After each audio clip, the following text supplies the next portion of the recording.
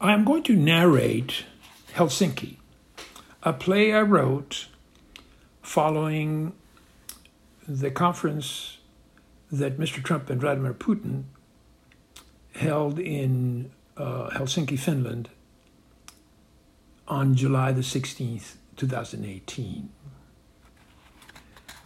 I will narrate all chapters and all characters in chronological order.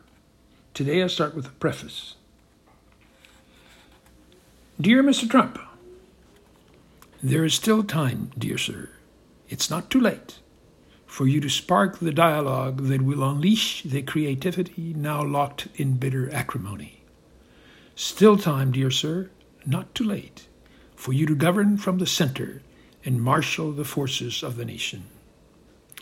Nature loves diversity. It experiments ceaselessly with difference, giving to each something unique and challenging us with each gift to join forces in pursuit of a common, higher, and transcendent good.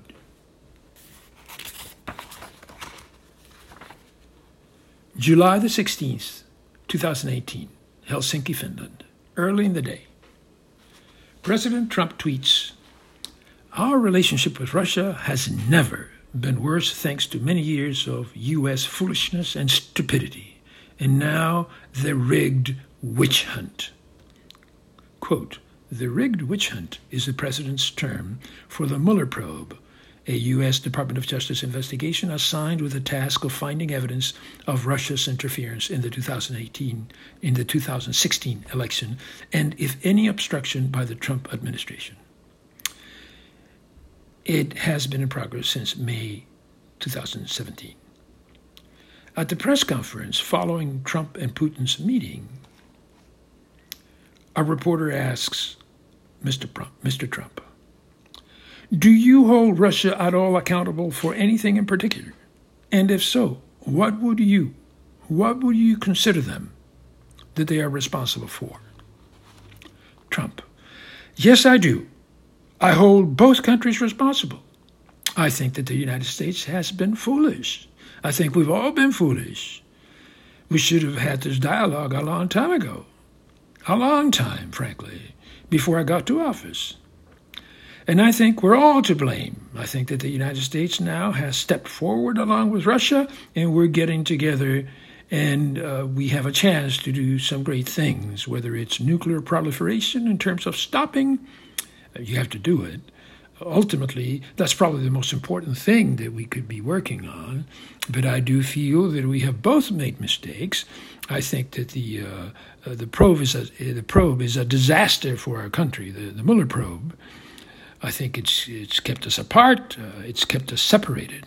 There was no collusion at all."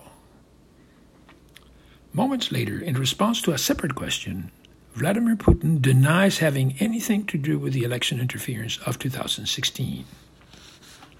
Reporter Jonathan Lemire then asks President Trump, "Every U.S. intelligence has concluded that Russia did interfere. Who do you believe? Would you now, with the whole world watching, tell President Putin? Would you denounce what happened in 2016, and would you warn him to never do it again?" Trump, "My people came to me. Dan Coats came to me and others. They said they think it's Russia. I have President Putin. He just said, it's not Russia. I would say this. I don't see any reason why it would be. I have confidence in both parties.